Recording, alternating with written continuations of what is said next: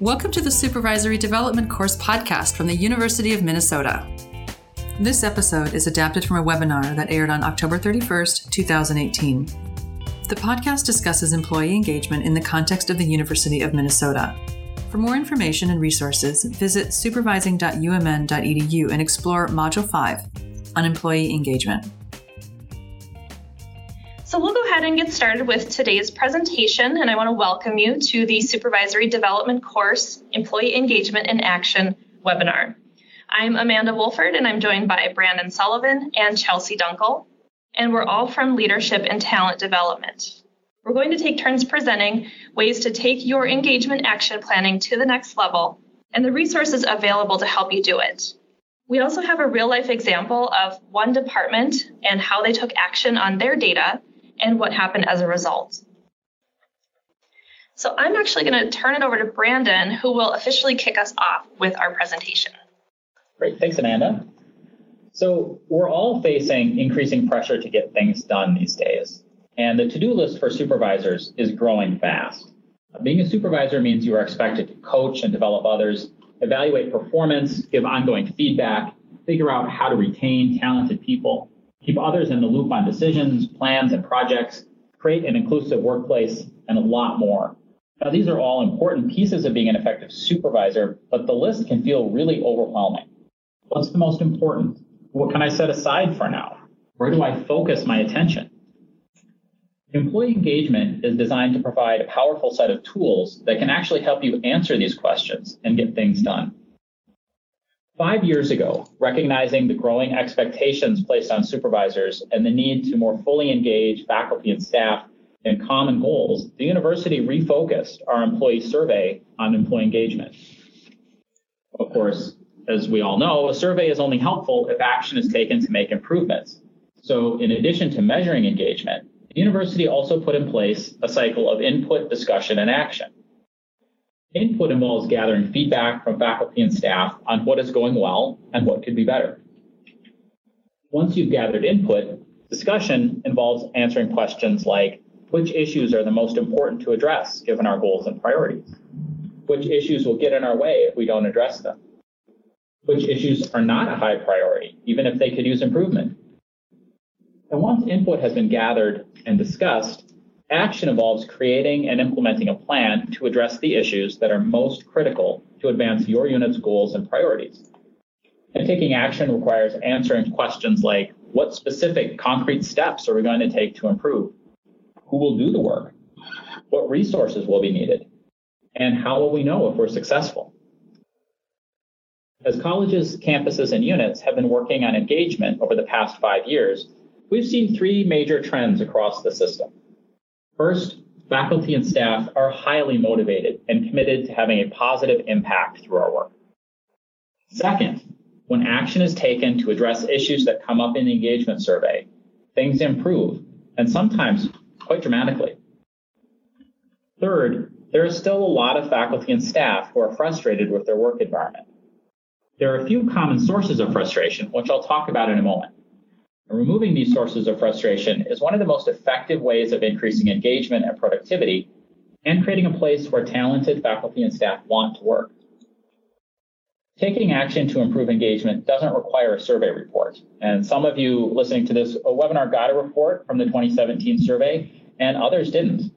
If you didn't get a report, or if you want to know how things are going today, a year after the last survey, you can assess engagement simply by having conversations with the people in your team or department. We have some discussion guides to help you ask specific questions, have a focused and productive discussion. You can also look at themes that showed up in the 2017 engagement survey report for your college, campus, or unit. Once you've identified the issues that need attention, we have a number of tools to help you take action. We'll talk about those a little bit later in the webinar. So, why is it so important to focus on removing sources of frustration? Well, frustrated faculty and staff are those with a high level of commitment and dedication, but there's something in their work environment that's missing or getting in the way. These are often some of the most talented and hardworking people. And when someone is frustrated, they tend to do one of three things. First, they may find innovative ways around their barriers and become engaged. For example, if a supervisor constantly says no to new ideas, some people may adopt the philosophy it's better to ask for forgiveness than permission. In other words, some people may address their frustration by simply doing what they want without asking first. This might not be what you want as a supervisor, but it is one way that highly motivated people deal with frustration. Second, frustrated people may get tired of being frustrated and look for opportunities elsewhere, places where they won't have to deal with the same frustrations. Third, they may lower their expectations and become disengaged. For example, if work constantly gets bogged down in endless discussions and unproductive meetings, enthusiasm for the work will fade, people will put less energy into their work, and they'll focus on how to avoid being hassled rather than how to achieve goals and get the work done. Now, maybe you're one of those that falls into the frustrated category, or maybe you have direct reports and colleagues who do. Data from the last engagement survey show that about 1 in every 5 faculty and staff at the university are frustrated. So this is a big deal, and it's important to address frustrations, which moves people back into an engaged state.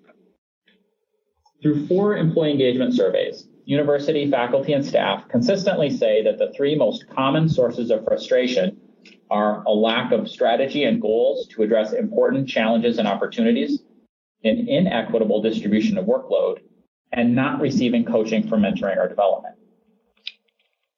When these 3 pieces are in place, university faculty and staff are likely to be engaged. But when one of these pieces are missing, or if they're all missing, this causes a lot of frustration. I should also mention that another source of frustration that often comes up in the survey is a lack of support for well-being. This is an important issue that affects physical and emotional health, as well as productivity.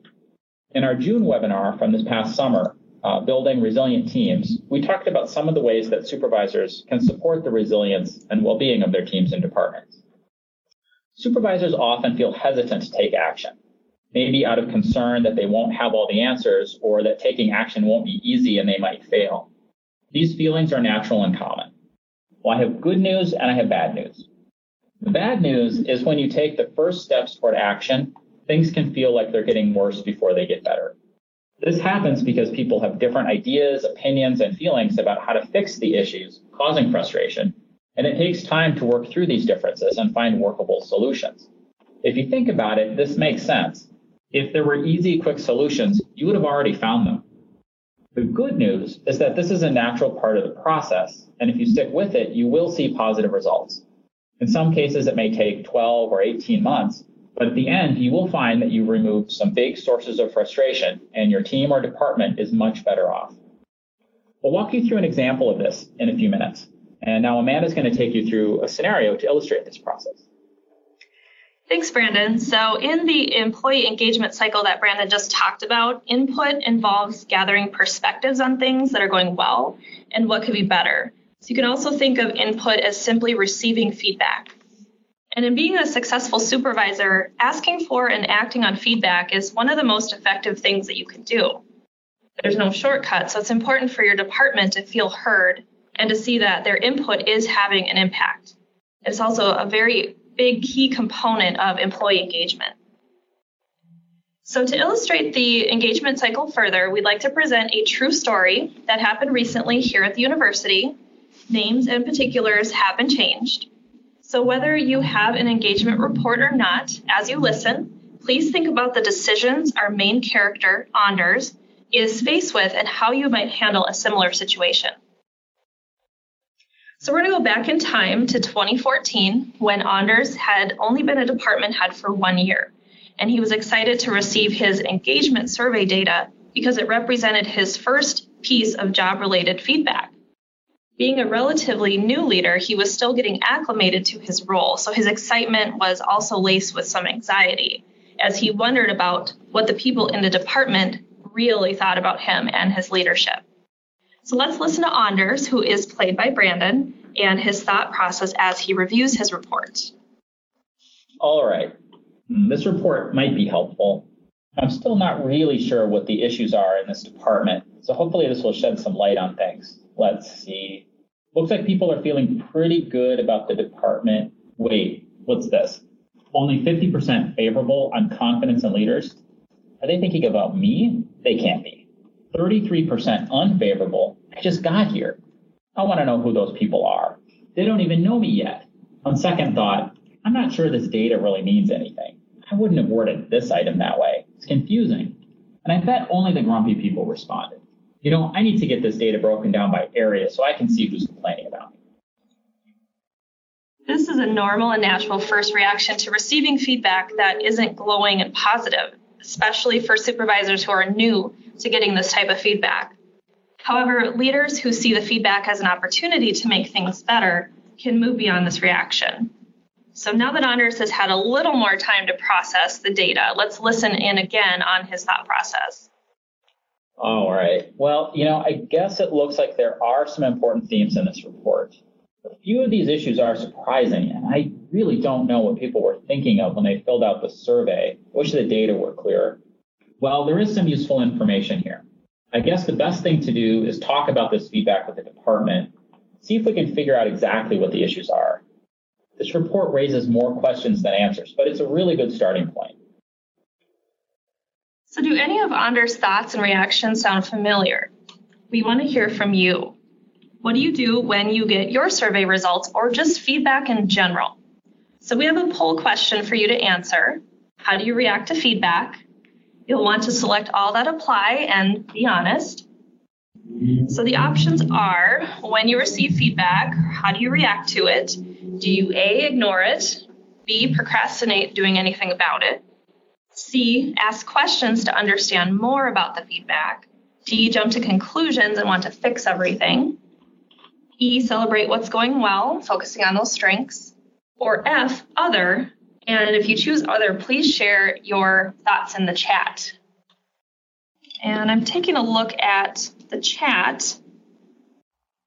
Ooh, let it sit for several days and not jump to conclusions. That's wonderful. Anders did that in his scenario too.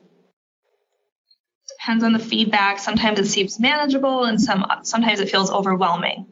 So again, just taking that time to think about it a little bit more. So now you should all see the results.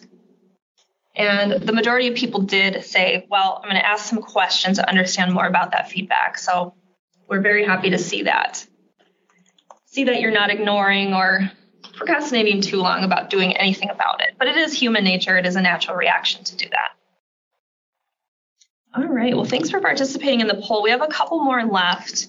And we know that it's not always easy to receive feedback about engagement or even feedback in general. So whether you're a new or experienced supervisor, what you want to remember is that the survey data is a reflection of a data point in time, not of you personally. And by no means is it a perfect measurement tool, but at the same time, it's important to be able to take next steps in a constructive and objective manner to best support your department or unit. So even though Anders experienced anxiety about how to move forward with the results, he still decided to share them with his department, since not sharing them would send the message that he hadn't read or didn't want to address the feedback. He was also careful not to tackle too many things at once, so he would not overwhelm faculty and staff while he sought out their input about how to address some of the items on the survey. So when he did email the report, he wanted to first celebrate strengths. So he highlighted the areas where there were high levels of commitment and dedication, particularly on the item, I feel proud to work for the University of Minnesota, and two low-scoring areas of apparent frustration that indicate the work environment is ineffective. Those items being, my department has a strategy and goals that address our most important challenges and opportunities, and my department offers effective mentoring and coaching to support my development. It's not surprising to see that these items scored low in favorability, as they are some of the most common sources of frustration that we saw on a slide that Brandon talked about earlier. And since Anders wanted staff and faculty input, he created an action plan to address those two areas of frustration. His first step was to conduct one-on-one meetings with each member of the department to discuss their ongoing development needs and their vision for the future of the department. By doing so, Anders could assess how to best support the ongoing development of the department, faculty, and staff to address that engagement item. My department offers effective mentoring and coaching to support my development. Anders also wanted to learn more about why people were so unhappy in regards to the item. My department has a strategy and goals that address our most important challenges and opportunities. So to generate conversation, Anders asked questions he saw on the Employee Engagement Drivers and Discussion Questions Quick Guide, which is located in the Supervisory Development course. Many of you indicated that you've already been having discussions with your teams and colleagues on that 4-question survey, which is great. But if you're not familiar with the Quick Guide, it's a useful way to take your action planning to the next level by having meaningful conversations and discussions about engagement.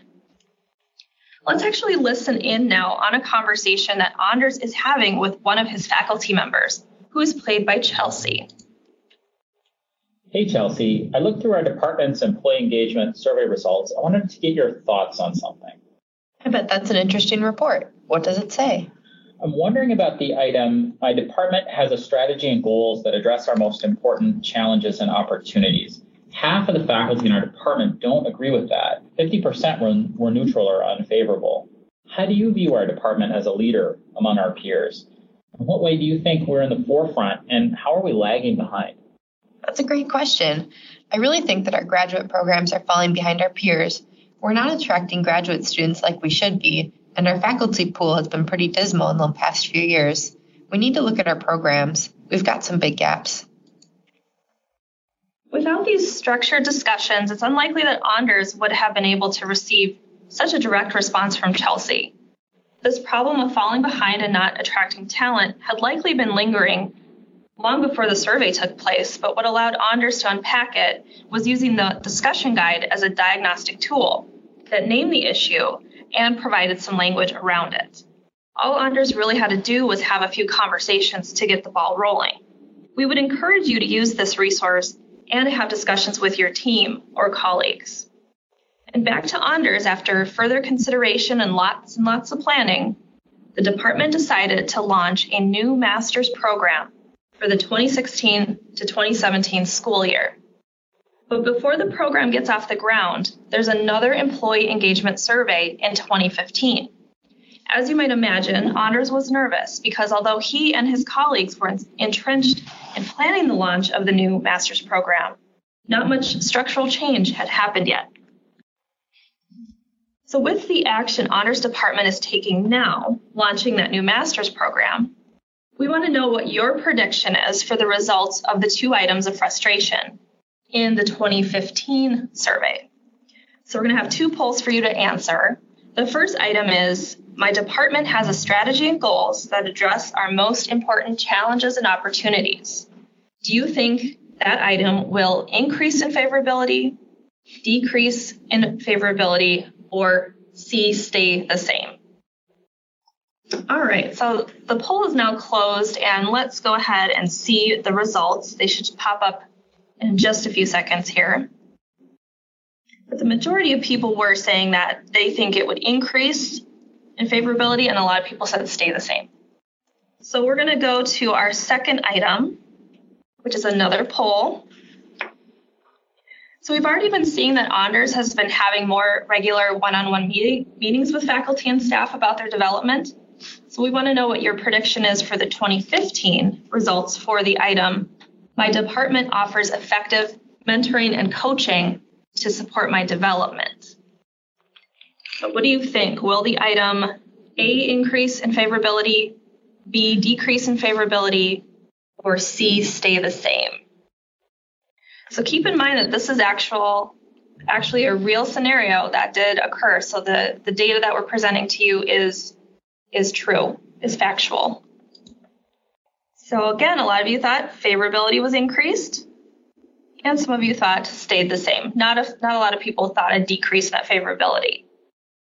So with all the work that Anders has been doing, let's go ahead and see what actually happened on the 2015 survey.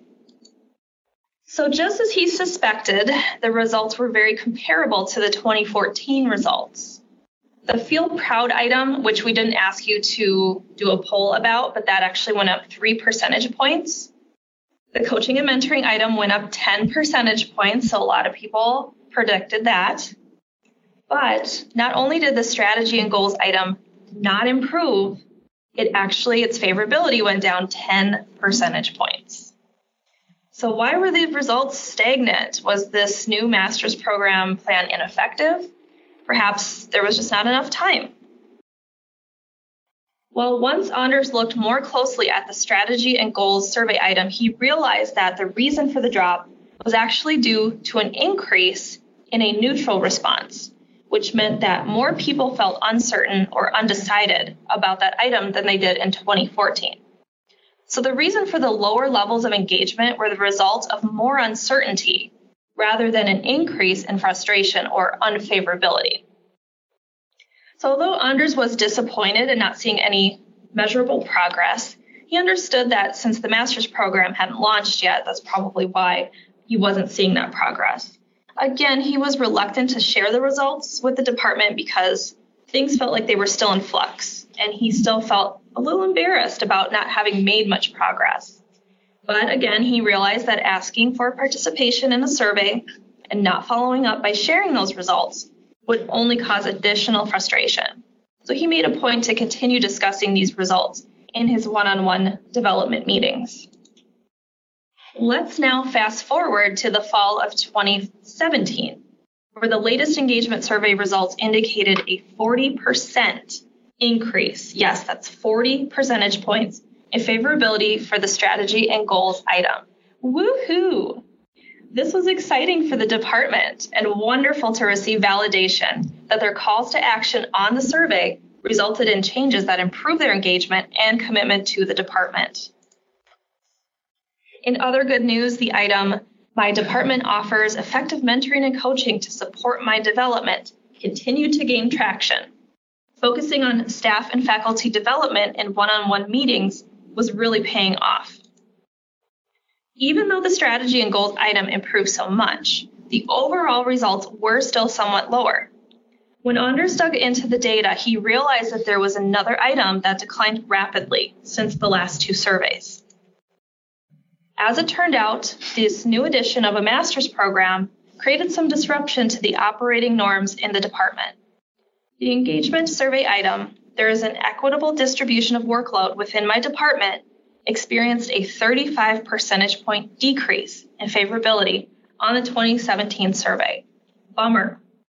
This time when Anders held a department-wide engagement discussion, it became clear that the new master's program had added extra workload to some members of the department. Unfortunately, the growing pains associated with the disruption were stealing the thunder of the success of the new master's program. Well, should Anders just throw in the towel? Was the master's program a bust? Not necessarily. He's actually been here before. Back in 2015, he saw a similar dip in the strategy and goals item due to that uncertainty about the direction the department was headed, but saw it increase substantially in 2017, so it's clearly making a positive impact. Taking action on engagement requires courageous, resilient, and self-reflective leadership, and it can be tough. Anders is running into a dip in engagement, but instead of thinking he's doing something wrong, he should just view it as a growing pain. A dip is common in any change, and what's more important is remembering the big picture and to celebrate strengths. None of us will ever receive 100% scores on everything. While it might feel like you're playing whack-a-mole, these data points highlight issues that we need to focus on for that point in time. You can also think of engagement work like your own professional development. None of us will be perfect at everything, so we must be able to flex and adapt with the intention of always mitigating the biggest risk. So what should Anders do now with this new information about workload distribution and its unfavorability? Chelsea is actually going to walk us through an exercise that many groups across the university have used to address this very issue. Thanks, Amanda.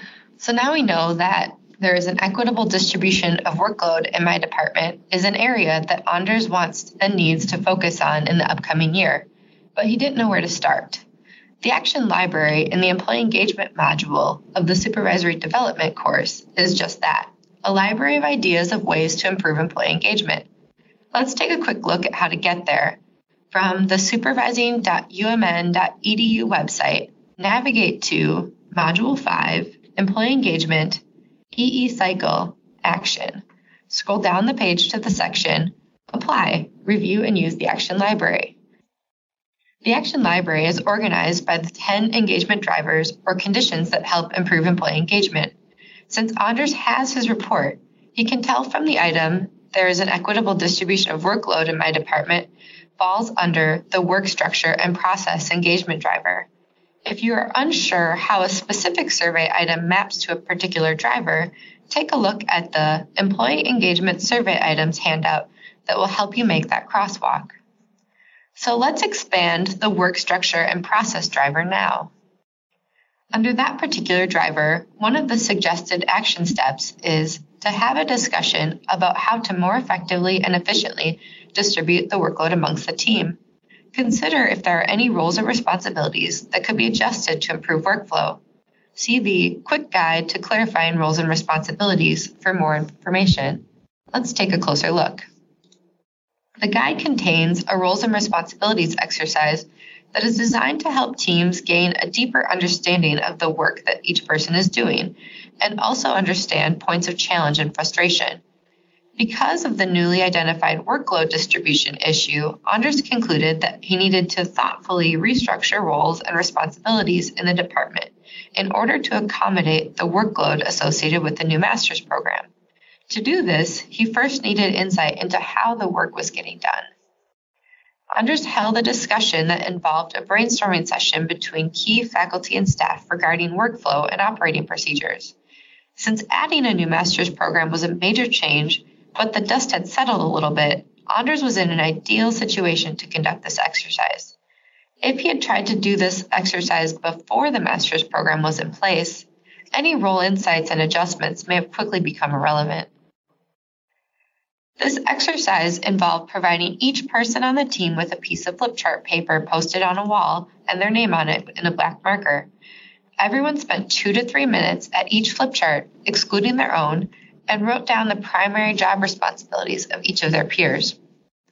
Each person then returned to their own flip chart paper with a different colored marker. Red works really well to edit. Each person reported out the primary responsibilities, what flip chart edits they needed to make, and highlighted the part of their role that is currently the most challenging. After this exercise, Anders made adjustments and clarifications to some roles and job assignments to improve the flow of work. The exercise allowed faculty and staff to be brought along in the decision-making process and feel heard. It is also helpful to do this exercise with a team that already gets along fairly well, as sometimes misunderstandings about the work people do can cause some hurt feelings. However, when colleagues already have good rapport, this doesn't tend to be an issue. What might the roles and responsibilities exercise look like for you? Remember that this resource and many others on the Supervisory Development course site can support your engagement work.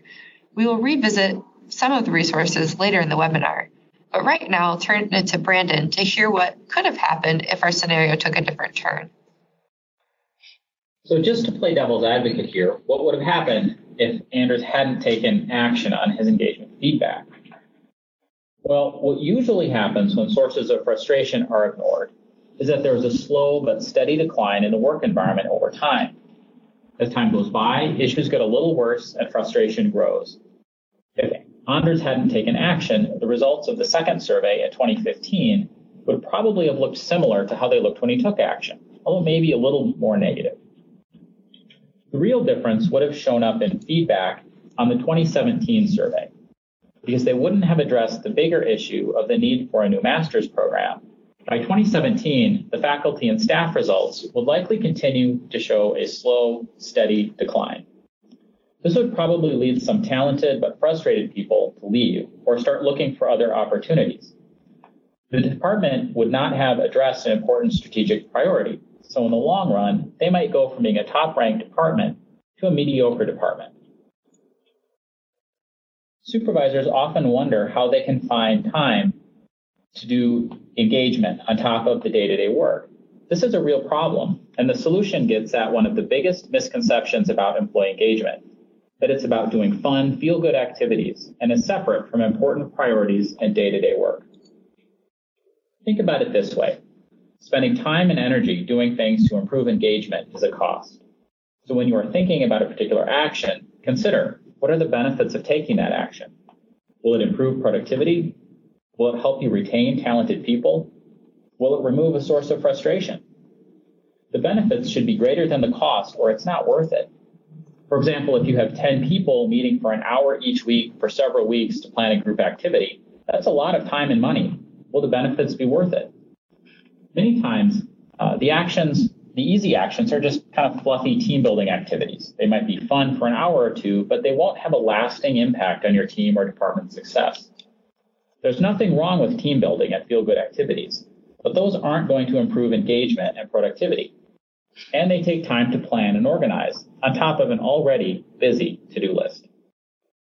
So if you find yourself planning feel-good activities that aren't tied to your goals and priorities, consider, will this really address the sources of frustration in your team and department? Will this help us be more productive and retain talented people? If not, back up to the discussion phase and talk about the issues that really need to be addressed. If instead of having discussions about real issues facing the department, Anders held some feel-good team-building exercises, he would not have addressed the root cause of the issues.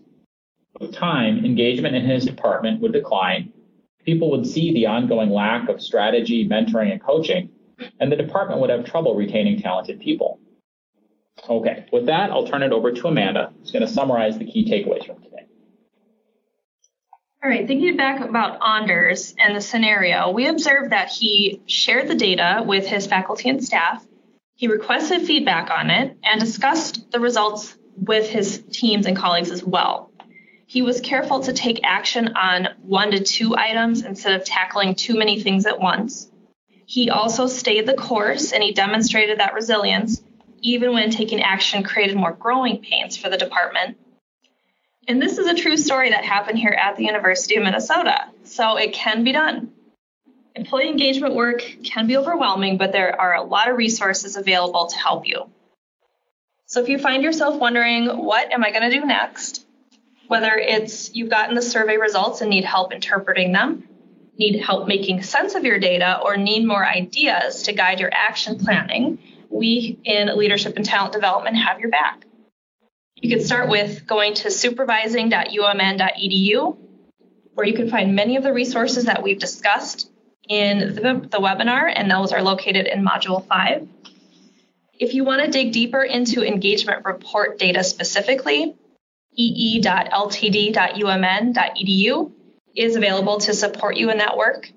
And we also want to mention that if you are a supervisor who hasn't already downloaded your engagement report, provided you have one, they will not be accessible in the online data portal as of December of this year. However, the Action Library will not go away. Next, we're going to do our final Q&A. So there's a question here about after you review the resources on the Action Library, if you want any extra help or support or consultation, coaching and other kinds of things, what's available. Chelsea, do you want to speak to that? Sure. You can always reach out to an employee engagement consultant at ee.ltd or ee2@umn.edu. I apologize. Where we're happy to address any personal questions you may have. And you're also welcome to look at the supervisory course website for additional resources that might address nuanced challenges that you might be facing. There's another question here, how are engagement results reviewed at higher administrative levels? And the way that the results roll out, leaders at every level, all the way to the president, do see the results relevant for their scope of control, essentially. So leaders at all levels do see the results, and the idea is that there is discussion and action happening at all levels simultaneously. Now, at the university, because we're very decentralized, and particularly in the colleges and academic units, it's really important that action is taken at the department level, in addition to looking at college level or even campus or system-wide issues. So the idea with this is really to look at all levels at the same time, and all leaders do see all of those results. Another question here that's about looking at employee engagement for units and teams that weren't large enough to receive a report in the last survey cycle. And we really do encourage you to follow our guides for gathering input. You don't need a survey to do that. We have several discussion guides that can help you have some of those structured conversations similar to what Anders had in response to the survey. However, you don't need actual data to do that. So we encourage you to continue engaging in conversation with your teams to see how things are going and to see what could be done to eliminate frustrations and make the work more engaging. Yeah, I'm just seeing quite a few questions about if I don't have a survey, how do I proceed? So just to piggyback on what Chelsea was saying, that's why we have the action library. That's why we have the discussion guides.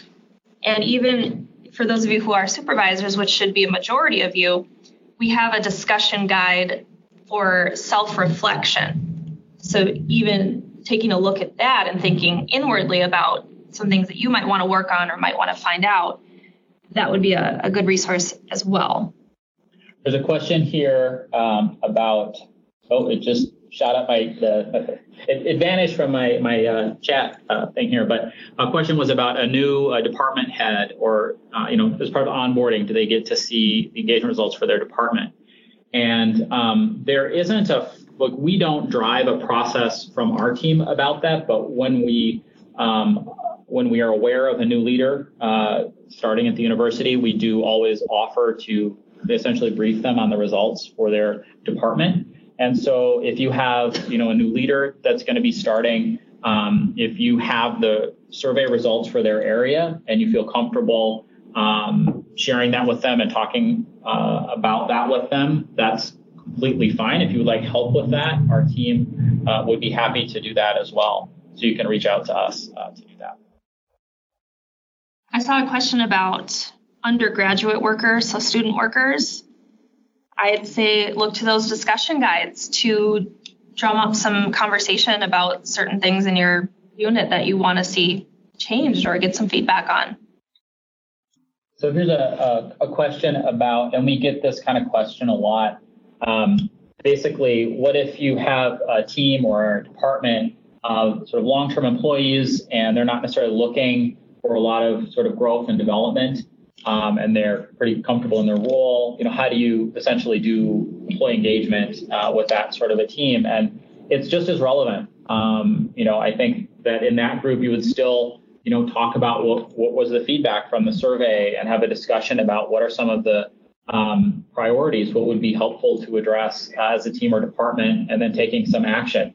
And, if this is a team that's doing well, and they're meeting their goals and everybody's performing well, but there's just not a lot of energy behind wanting to get to the next level or grow and develop, then those actions might be more about sustaining the engagement that you have and how you can, give people opportunities as it comes up and having those conversations on a regular basis about what people do want to learn, how they do want to develop. One of the realities is that there are very few jobs or roles at the university that aren't changing. And so there's always going to be some new information, some new process, some new knowledge or tools that people have to use. And so you can focus engagement on making sure that people are getting, the support that they need for those kinds of things. So in that case, the action might not be big action and it might not involve a lot of training and development kinds of things, but you would still want to focus on that to sustain engagement over time.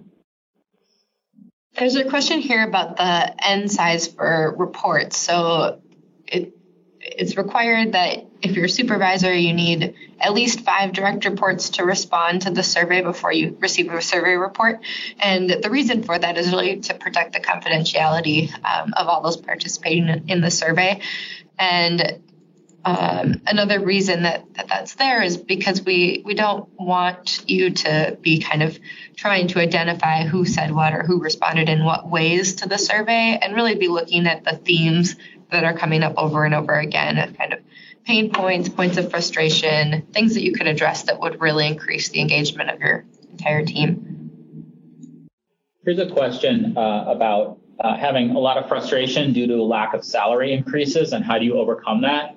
And that's really easy. You just give people more money and then they're happy. No, I'm kidding. that is a really common question. And honestly, it is a big source of frustration for everybody. Leaders who want to be able to, maybe give more money to people who are performing well, et cetera.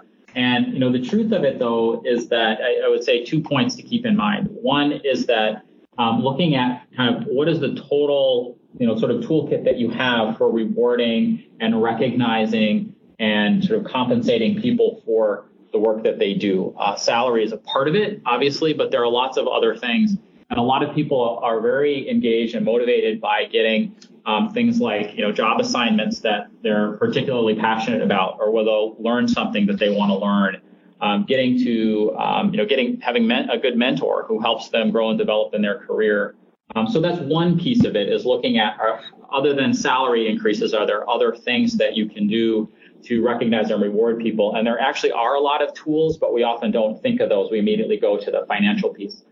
The other piece of it is that, really having what you might call a compensation strategy, or in other words, being able to talk about, why people get paid the amount that they get paid, and why an increase is appropriate or not appropriate, or possible or not possible, and being able to talk about why. That's really the key to kind of pay decisions and engagement. And the reality is that there probably, isn't going to be a time in the near future where there's going to be a lot of extra money around. And so this is something that supervisors across the system, the more that you can think about what is your compensation strategy and how can you talk about that to your direct reports and to your teams, that's going to be your best strategy for engaging them around that issue. There's a question here about sharing survey reports, and if it's best practice to share the report in its entirety, or if it's best practice to share sort of highlights and plans for action. And we really encourage as much transparency as is possible. People spent time participating in the survey, and so to the extent that you're able and it's relevant, I would encourage you to share the report in its entirety. So there's a question about staff turnover over the last several years. Is there still value in reviewing the data and taking action on it? I'm looking to Brandon and Chelsea for their thoughts on that. Sure. So anytime there's a big change since the last survey administration, it's going to influence the results on the next survey administration. And so the survey data is still a useful starting point, but obviously in those circumstances, there's going to be more required in the discussion phase to talk about, sort of acknowledge the changes that have taken place and discuss how that impacts how people are currently feeling about the items that were either the most common sources of frustration on the survey, or were even some of the biggest strengths, if those changes have impacted those strengths in any way. There was also a question about new employees who may not buy in so much to the employee engagement. And I would encourage that individual to, again, use that discussion guide and have some conversation about that. How are people viewing employee engagement and what it is and what it could be for your area? So again, the general theme here is having conversation, having discussion. It's part of that input, discussion, and action cycle that we featured. And we just want to thank you so much for your time today and your participation. Thank you for listening to this episode of the Supervisory Development Course podcast. Please explore the employee engagement resources on the supervising.umn.edu site. There, you'll find videos, guides, and more to help you gather input, foster discussions, and take action on engagement. The Supervisory Development Course podcast is created by Leadership and Talent Development within the Office of Human Resources at the University of Minnesota. If you have questions or would like to reach out, please email us at ltd@umn.edu.